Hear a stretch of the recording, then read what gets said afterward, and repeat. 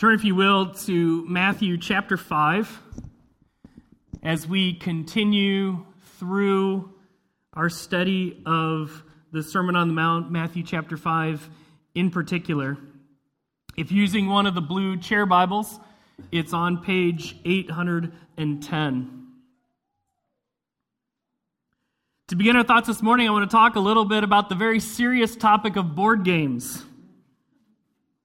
At our house, we like to play board games. Many of you, I know, like to play board games. And specifically, I like to play new games, whether they're new to me or new to the other people that I'm playing with. But there's a real challenge when you break out a new game. How do you explain the game well so that people will have a good time playing without spending all of your time explaining the game? I found a helpful pattern for this. Number 1, explain the objective of the game. Whether it's reaching a certain amount of points or finishing a path along the board, usually the objective of a game is a pretty simple idea. Secondly, begin to explain the rules, beginning with the most important ones. This is where it is helpful to have at least one person who's played the game before when you're introducing a new game. If you've played the game before, and if there are others who have also played who can help you prioritize the rules, you can list the most foundational rules first so that people can, at a very minimum, understand and begin to pick up the game with relative ease. And thirdly, have a detailed rule book available. While you might be able to prioritize the rules, there are always extra questions or points of confusion where a nicely written set of rules can help fill in the gaps or be referenced during the game for those specific circumstances you didn't just quite think of at the beginning, or in case, even though you did such a good job explaining it, someone forgot what you said.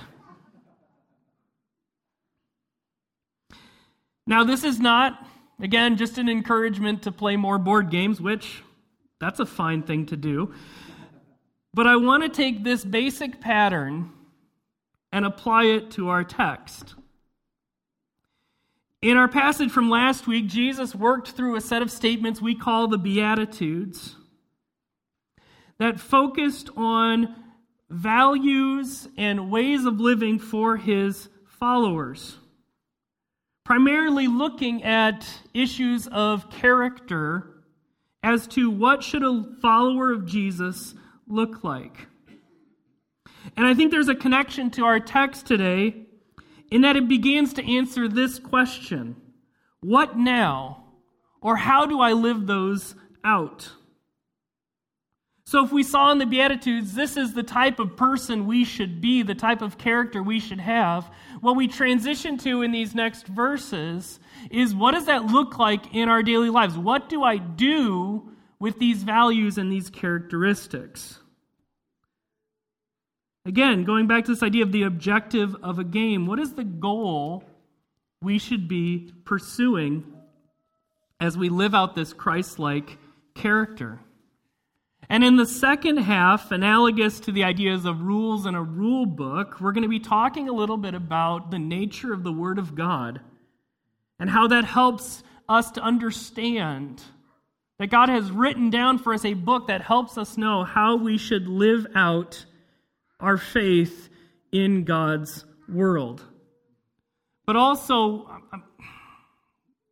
just to be truthful, it'll set the stage for the later parts of the Sermon on the Mount, which focus on specific commands and how they should be lived out. So in some ways, it is a transitionary passage. So let's start with this idea of what is the objective of our lives. And that's going to be found in Matthew chapter 5, verses 13 to 16, where we're going to talk about living as a witness in our world. And Paul's going to use two metaphors here. One is salt and one is light. So let's first look at salt in verse 13. So follow along as I read. You are the salt of the earth. But if salt has lost its taste, how shall its saltiness be restored? It is no longer good for anything except to be thrown out and trampled under people's feet. Now, to help our imagination engage with this word picture without getting carried away by our imagination, we must think about what is good about salt. And specifically, we need to think about how salt was used in the time of Jesus. So just as today, salt was used to add flavor to food. We can picture our salt shaker at home or the process. I know Steve is very proud of his process of brining a turkey. You can ask him about that later. But that's how we normally use salt in causing there to be better flavor. But specifically in the time of Jesus, it was also used as a preservative. Okay, this is a world before refrigeration. I know some of us cannot comprehend a world before refrigeration. But because of this, as one author writes, its use in culture was that it was rubbed into meat, a little salt would slow decay. But what if salt loses its saltiness? Jesus answers his own question there in verse 13. It is no longer good for anything. The phrase, except to be thrown out and trampled under people's feet, has two possible references. One is that in that culture, savorless salt was scattered on the soil of flat roofs that helped harden the soil and prevent leaks. It also could simply be a reference to be thrown out into the street as trash. But either way, the main point is clear. Unsalty salt is pretty worthless. In a similar passage in Luke 14, Jesus says this, "Salt is good, but if salt has lost its taste, how shall its saltiness be restored? It is of no use either for the soil or for the manure pile. It is thrown away. He who has ears to hear, let him hear." There's some historical evidence that salt was actually used as a preservative with manure to slow fermentation. But not to put too fine a point on it, salt is pretty worthless if it can't even improve manure. The whole point of salt is to be salty. So it comes to the next natural question. In what ways are God's people salt? Like salt, we are to be a force of preservation and flavor in a world of decay. As one author writes about this, Christians are, quote, called to be a moral disinfectant in a world where moral standards are low, constantly changing, or non-existent. Can I connect this description to what came before and what comes after for some clarity? Being salty is living out the Christian life, one summary of which is the beginning of Matthew chapter 5 with the Beatitudes.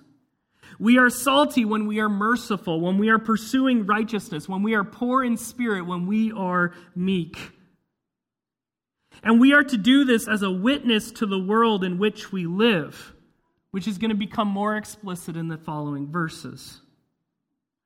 The description of us being salt is a call to live out our lives of Christian virtue following Jesus in a way that brings life to a world full of death and decay.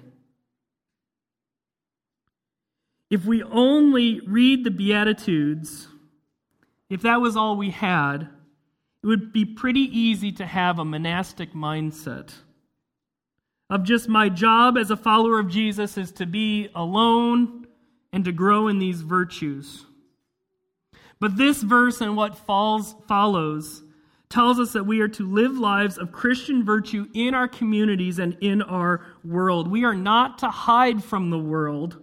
We are to be salt, being people who bring life and flavor to this world. And if you are not living out your faith in this world, then you have lost your saltiness. Let's look at the second picture of light in verses 14 to 16. Follow along as I read. You are the light of the world. A city set on a hill cannot be hidden, nor do people light a lamp and put it under a basket, but on a stand, and it gives light to all in the house. In the same way, let your light shine before others, so that they may see your good works and give glory to your Father who is in heaven." Here, Jesus switches metaphors and calls his followers the light of the world. He then gives examples of light in the ancient world. Again, we need to go back into that world, a world before light bulbs. First, he talks about a city set on a hill cannot be hidden. A city was a source of light in two major ways. First, during the day, because, as one author writes, often built of white limestone, ancient towns gleamed in the sun and could not easily be hidden. And secondly, because there were no other sources of light outside the cities, any lamps or fires concentrated together in the homes of the city would cause the city to glow like a beacon at night. One of the ways I picture this, and Dave, this is that first picture that you were so ready to put up. When I read this, I think of this map.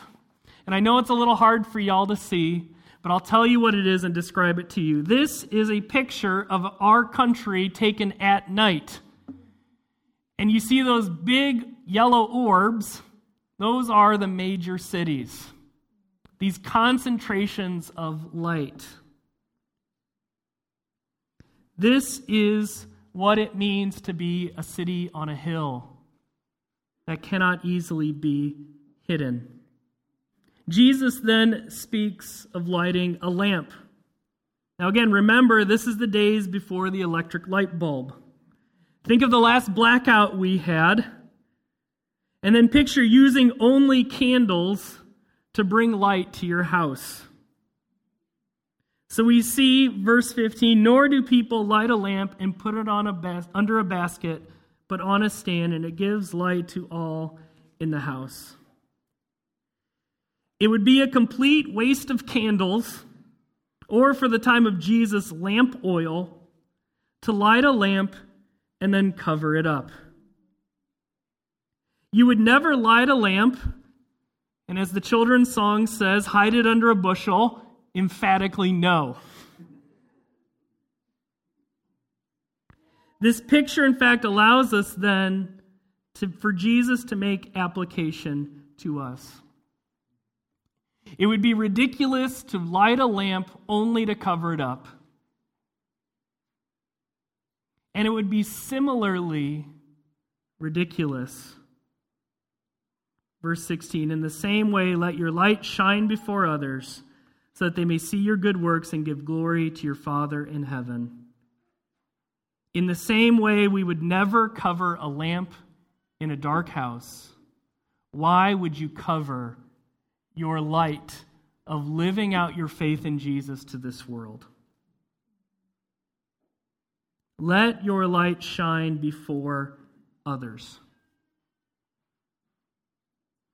Now, there's a couple of questions we need to think through on this. The first is, what is our light? And what does it mean for you and I to shine? First, we see the purpose of this, so that they may see your good works and give glory to your Father who is in heaven. We are to live in such a way that when people see us following Jesus, it would cause them to worship God.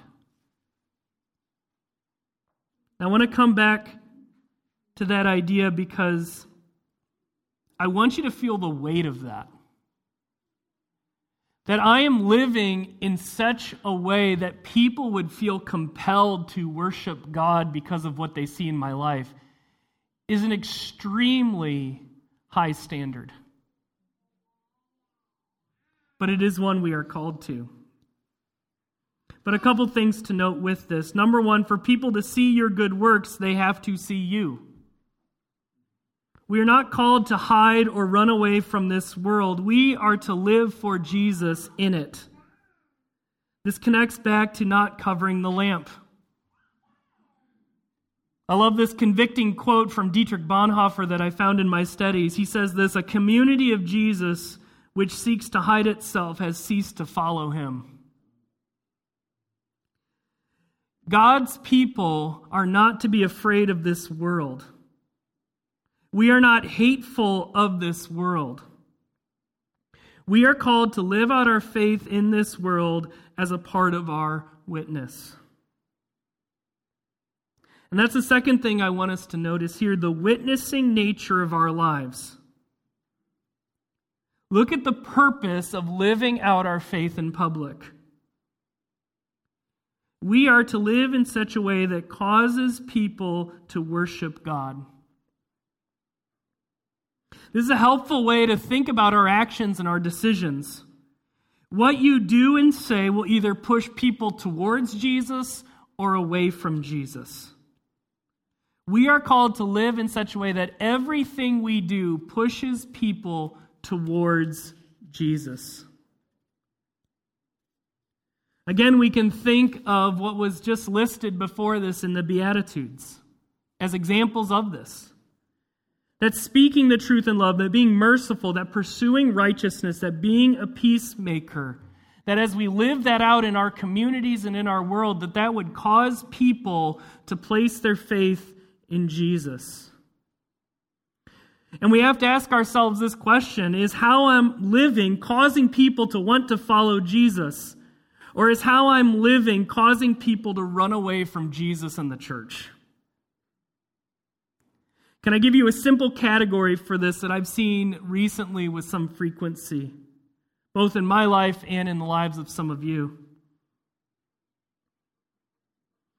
Our world is so full of anger and fight that people are commenting to me about a believer in Jesus treating them well and without anger, especially in the midst of disagreement. And that time and time again, I am hearing feedback about people doing the simple action of loving someone with whom they disagree and treating them with respect because that has become rare and unexpected.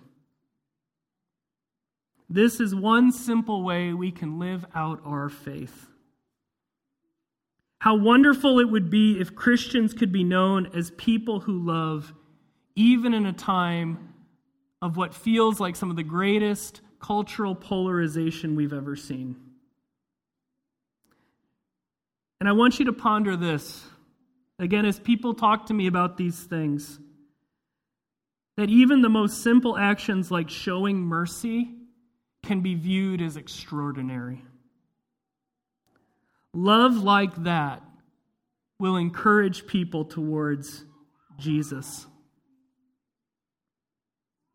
I want to close up this section of the text with a fun picture for you using this idea of light. When I first sat down to read this for this week, I had this question: how are we the light of the world if Jesus calls himself the light of the world in John chapter 8? Well, which one is it? Are we the light of the world, or is Jesus? Because that seems to me a significant distinction. Here's how I think we should understand it.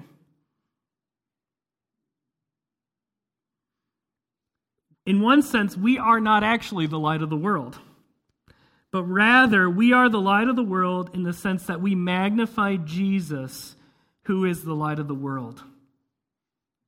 We are only the light because we are showing Jesus the light. This picture here, if you can look closely, some of you would notice this is the inside of the Mukilteo Lighthouse. I tried to go local for y'all. What you're seeing here is called a Fresnel lens. If you want to look that up, you can type that into your Google machines. Not now, but later. But let me give you a simplified explanation of how lighthouses work using this here. There's a light source in the middle, and built around the light source is what you see here are these lenses. Again, this one is specifically called a Fresnel lens. And what it does is the lens around the light source magnifies it out and concentrates it to be used as a lighthouse. We work in a similar way. I want you to picture the church over time and across the world as tiny parts of a big glass lens.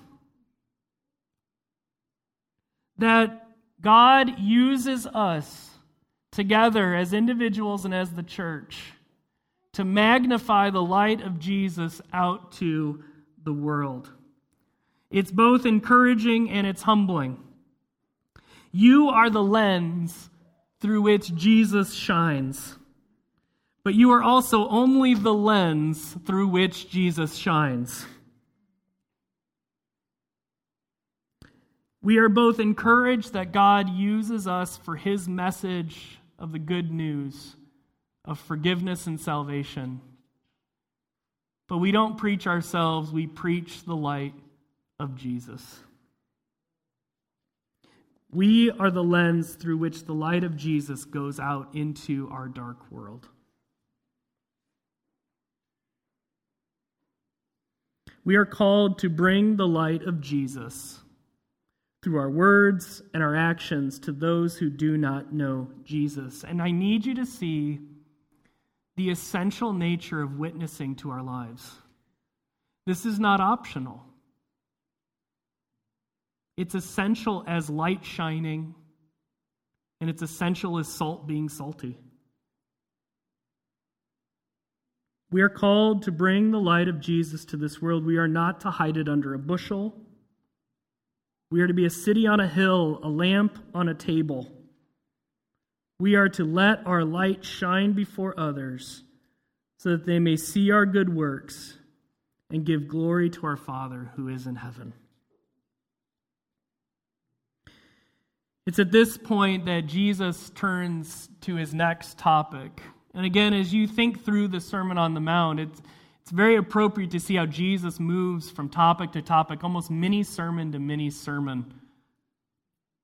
But let's look at what Jesus says, because he's going to start talking about the Word of God as it relates to him and his ministry. So let's look at verses 17 to 20. Beginning of verse 17. Do not think that I have come to abolish the law or the prophets. I have not come to abolish them, but to fulfill them. For truly I say to you, until heaven and earth pass away, not an iota, not a dot, will pass from the law until all is accomplished. Now, what follows from 17 to 20 is looking at specific commands where Jesus is both going to expand our understanding of those commands, but also intensify some of those commands. And that'll become in the following weeks. But before he gets to those specific commands, he's going to talk about his relationship to what we refer to as the Old Testament. Now you see there right in verse 17, he talks about the law and the prophets, and that's one way that the New Testament refers to the Old Testament. And Jesus is very clear. He did not come to abolish or destroy the Old Testament, but to fulfill them. In fact, the law will not pass away before the end of the world, not even the smallest letters of the Old Testament. If you're familiar with older translations, this is where we'd see jot and tittle. But here we have iota and dot. Now, just to help you picture this in your own lives, think of our lowercase I in our alphabet. Okay, an iota, which is sort of the Greek equivalent to I, is really just a lowercase I without the dot. And then, as the ESV says here, dot, you think of the small stroke and a dot, so what we call the letter I. But not even that. The smallest segment of God's word will pass away. Now we need to take a moment and think, what does it mean that Jesus fulfills the Old Testament? A couple of things we need to know. Number one, this fits the theme of Jesus talks about where the Old Testament points forward to his coming and his death and resurrection. So famously, we have Luke 24:27. And beginning with Moses and all the prophets, he interpreted to them in all the scriptures the things concerning himself. A part of this theme also comes times in the Gospels where it talks about Jesus fulfilling prophecy. So from Matthew, earlier in the book, Matthew chapter 1, verse 22, all this took place to fulfill what the Lord had spoken by the prophet. So Jesus fulfills the Old Testament by fulfilling the promises and prophecies made the Old Testament. Secondly, we also see where Jesus fulfills laws by making them obsolete. Their work of being used as physical reminders of spiritual truth was completed, and therefore they could be done away with. Two examples. One is the sacrificial system we read in Hebrews chapter 10. He does away with the first in order to establish the second. And by that we have been sanctified through the offering of the body of Jesus Christ once and for all. So Jesus' sacrifice brought an end, completed, made obsolete the animal sacrifices of the temple.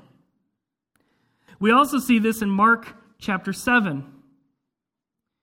And Jesus said to them, "Then are you also without understanding? Do you not see that whatever goes into a person from outside cannot defile him, since it enters not his heart, but his stomach, and is expelled? Thus he declared all foods clean."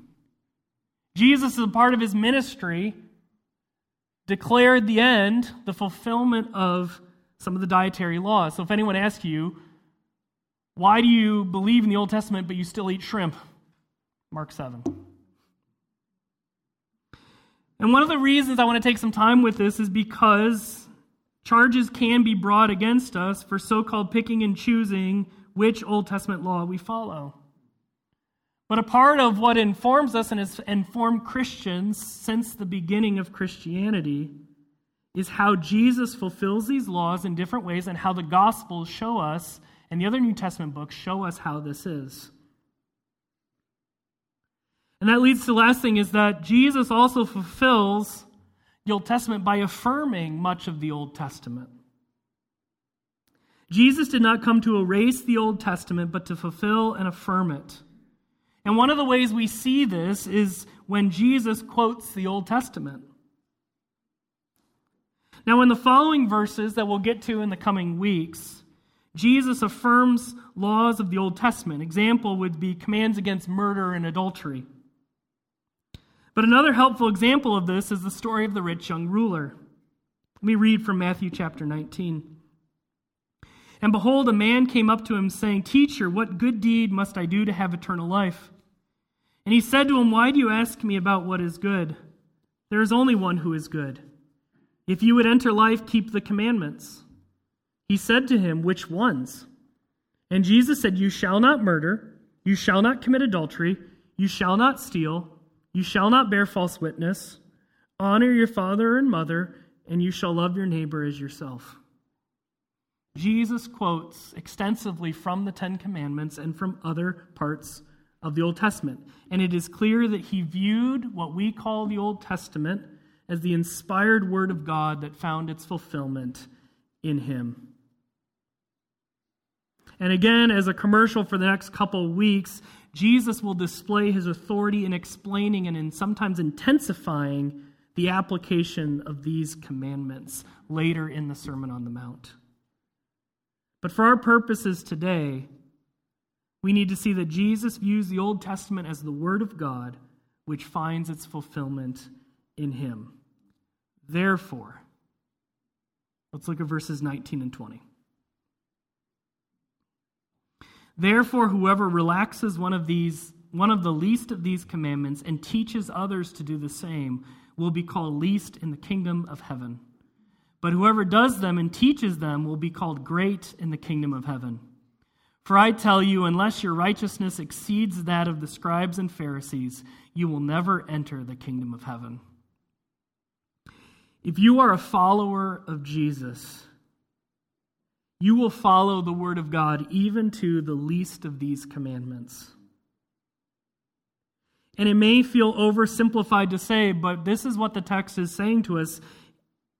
If you belong to Jesus, you will follow his word. The grace of Jesus does not abolish the commands God has given. And it's important to note that in this specific context, the distinction here is not between unbelievers and believers, but between believers and believers. There are other passages that speak to the differences between unbelievers and believers. But here, Jesus is showing the different aspect to our status as followers of Him, who is great in the kingdom of heaven. This speaks to the idea that followers of Jesus are rewarded for what they have done. And in God's kingdom, there can be differences in reward.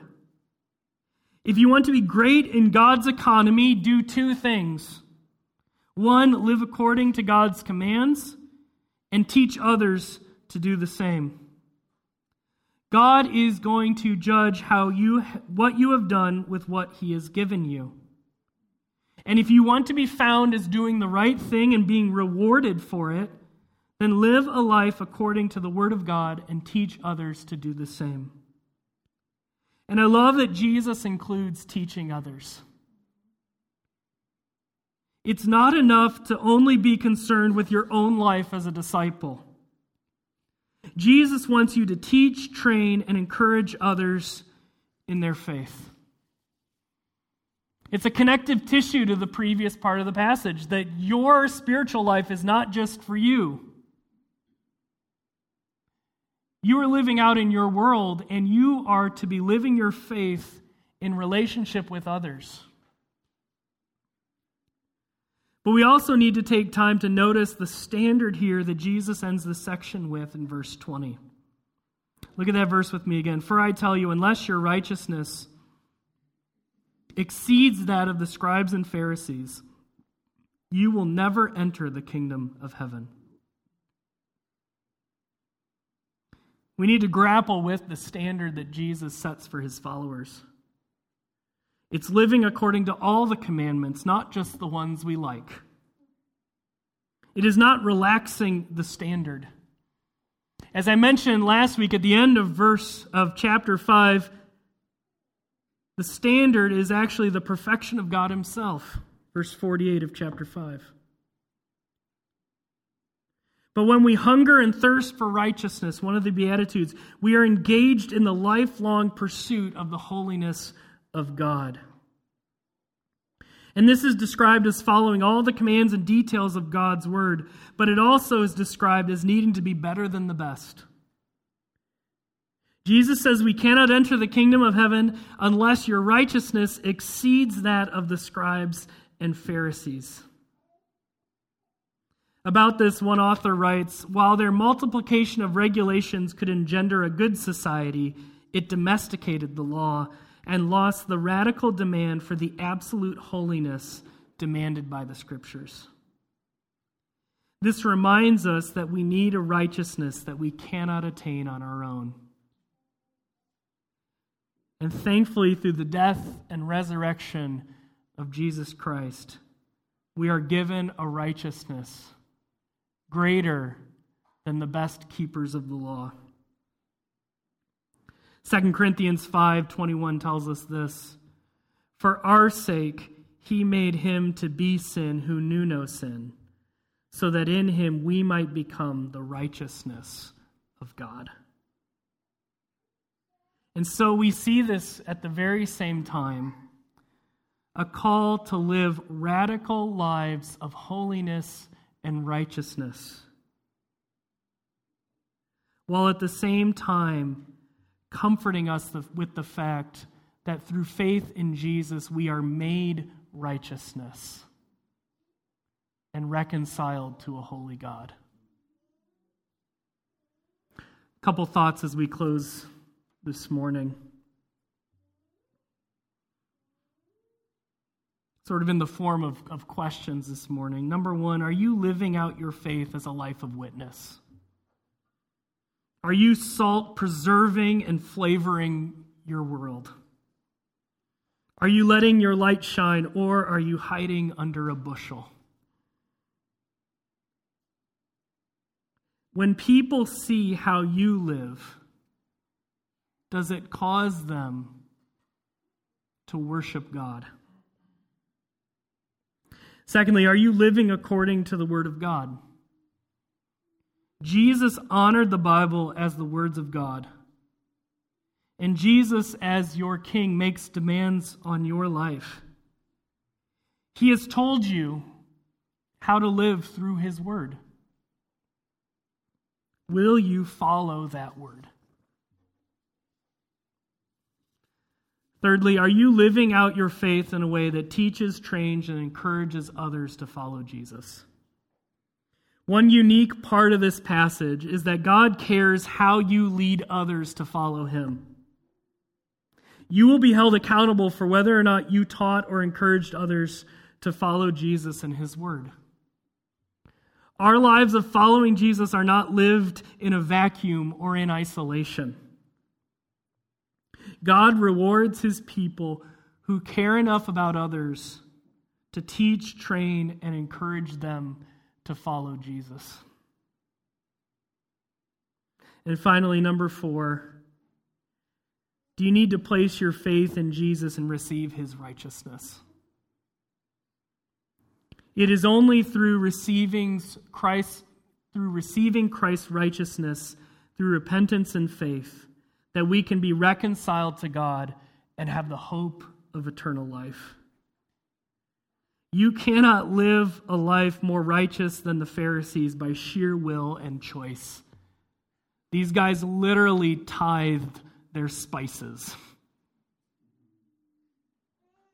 There is only one way to be made righteous, and that is through repentance of sin and personal faith in Jesus Christ. And when you do that, you are made righteous, not just for today, but now and into eternity. Let's pray. Father God, we thank you for your word to us this morning. That you would use your word today to encourage us to live out our faith in this world as salt and light. That we would live according to your word, from the greatest of the commands to the least of the commands.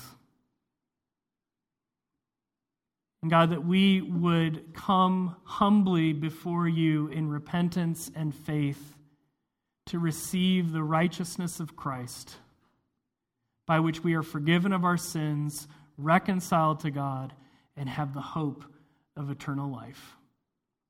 And we pray this in Jesus' name. Amen. Thanks for watching this video from Hillside Evangelical Free Church. Our hope is that these resources will help you grow as a fully devoted follower of Jesus Christ. We're located in Green Bank, Washington on Whidbey Island, and if you live in the area and are looking for a church home, we'd love to have you join us. You can find out more information at our website at hillside-efc.com.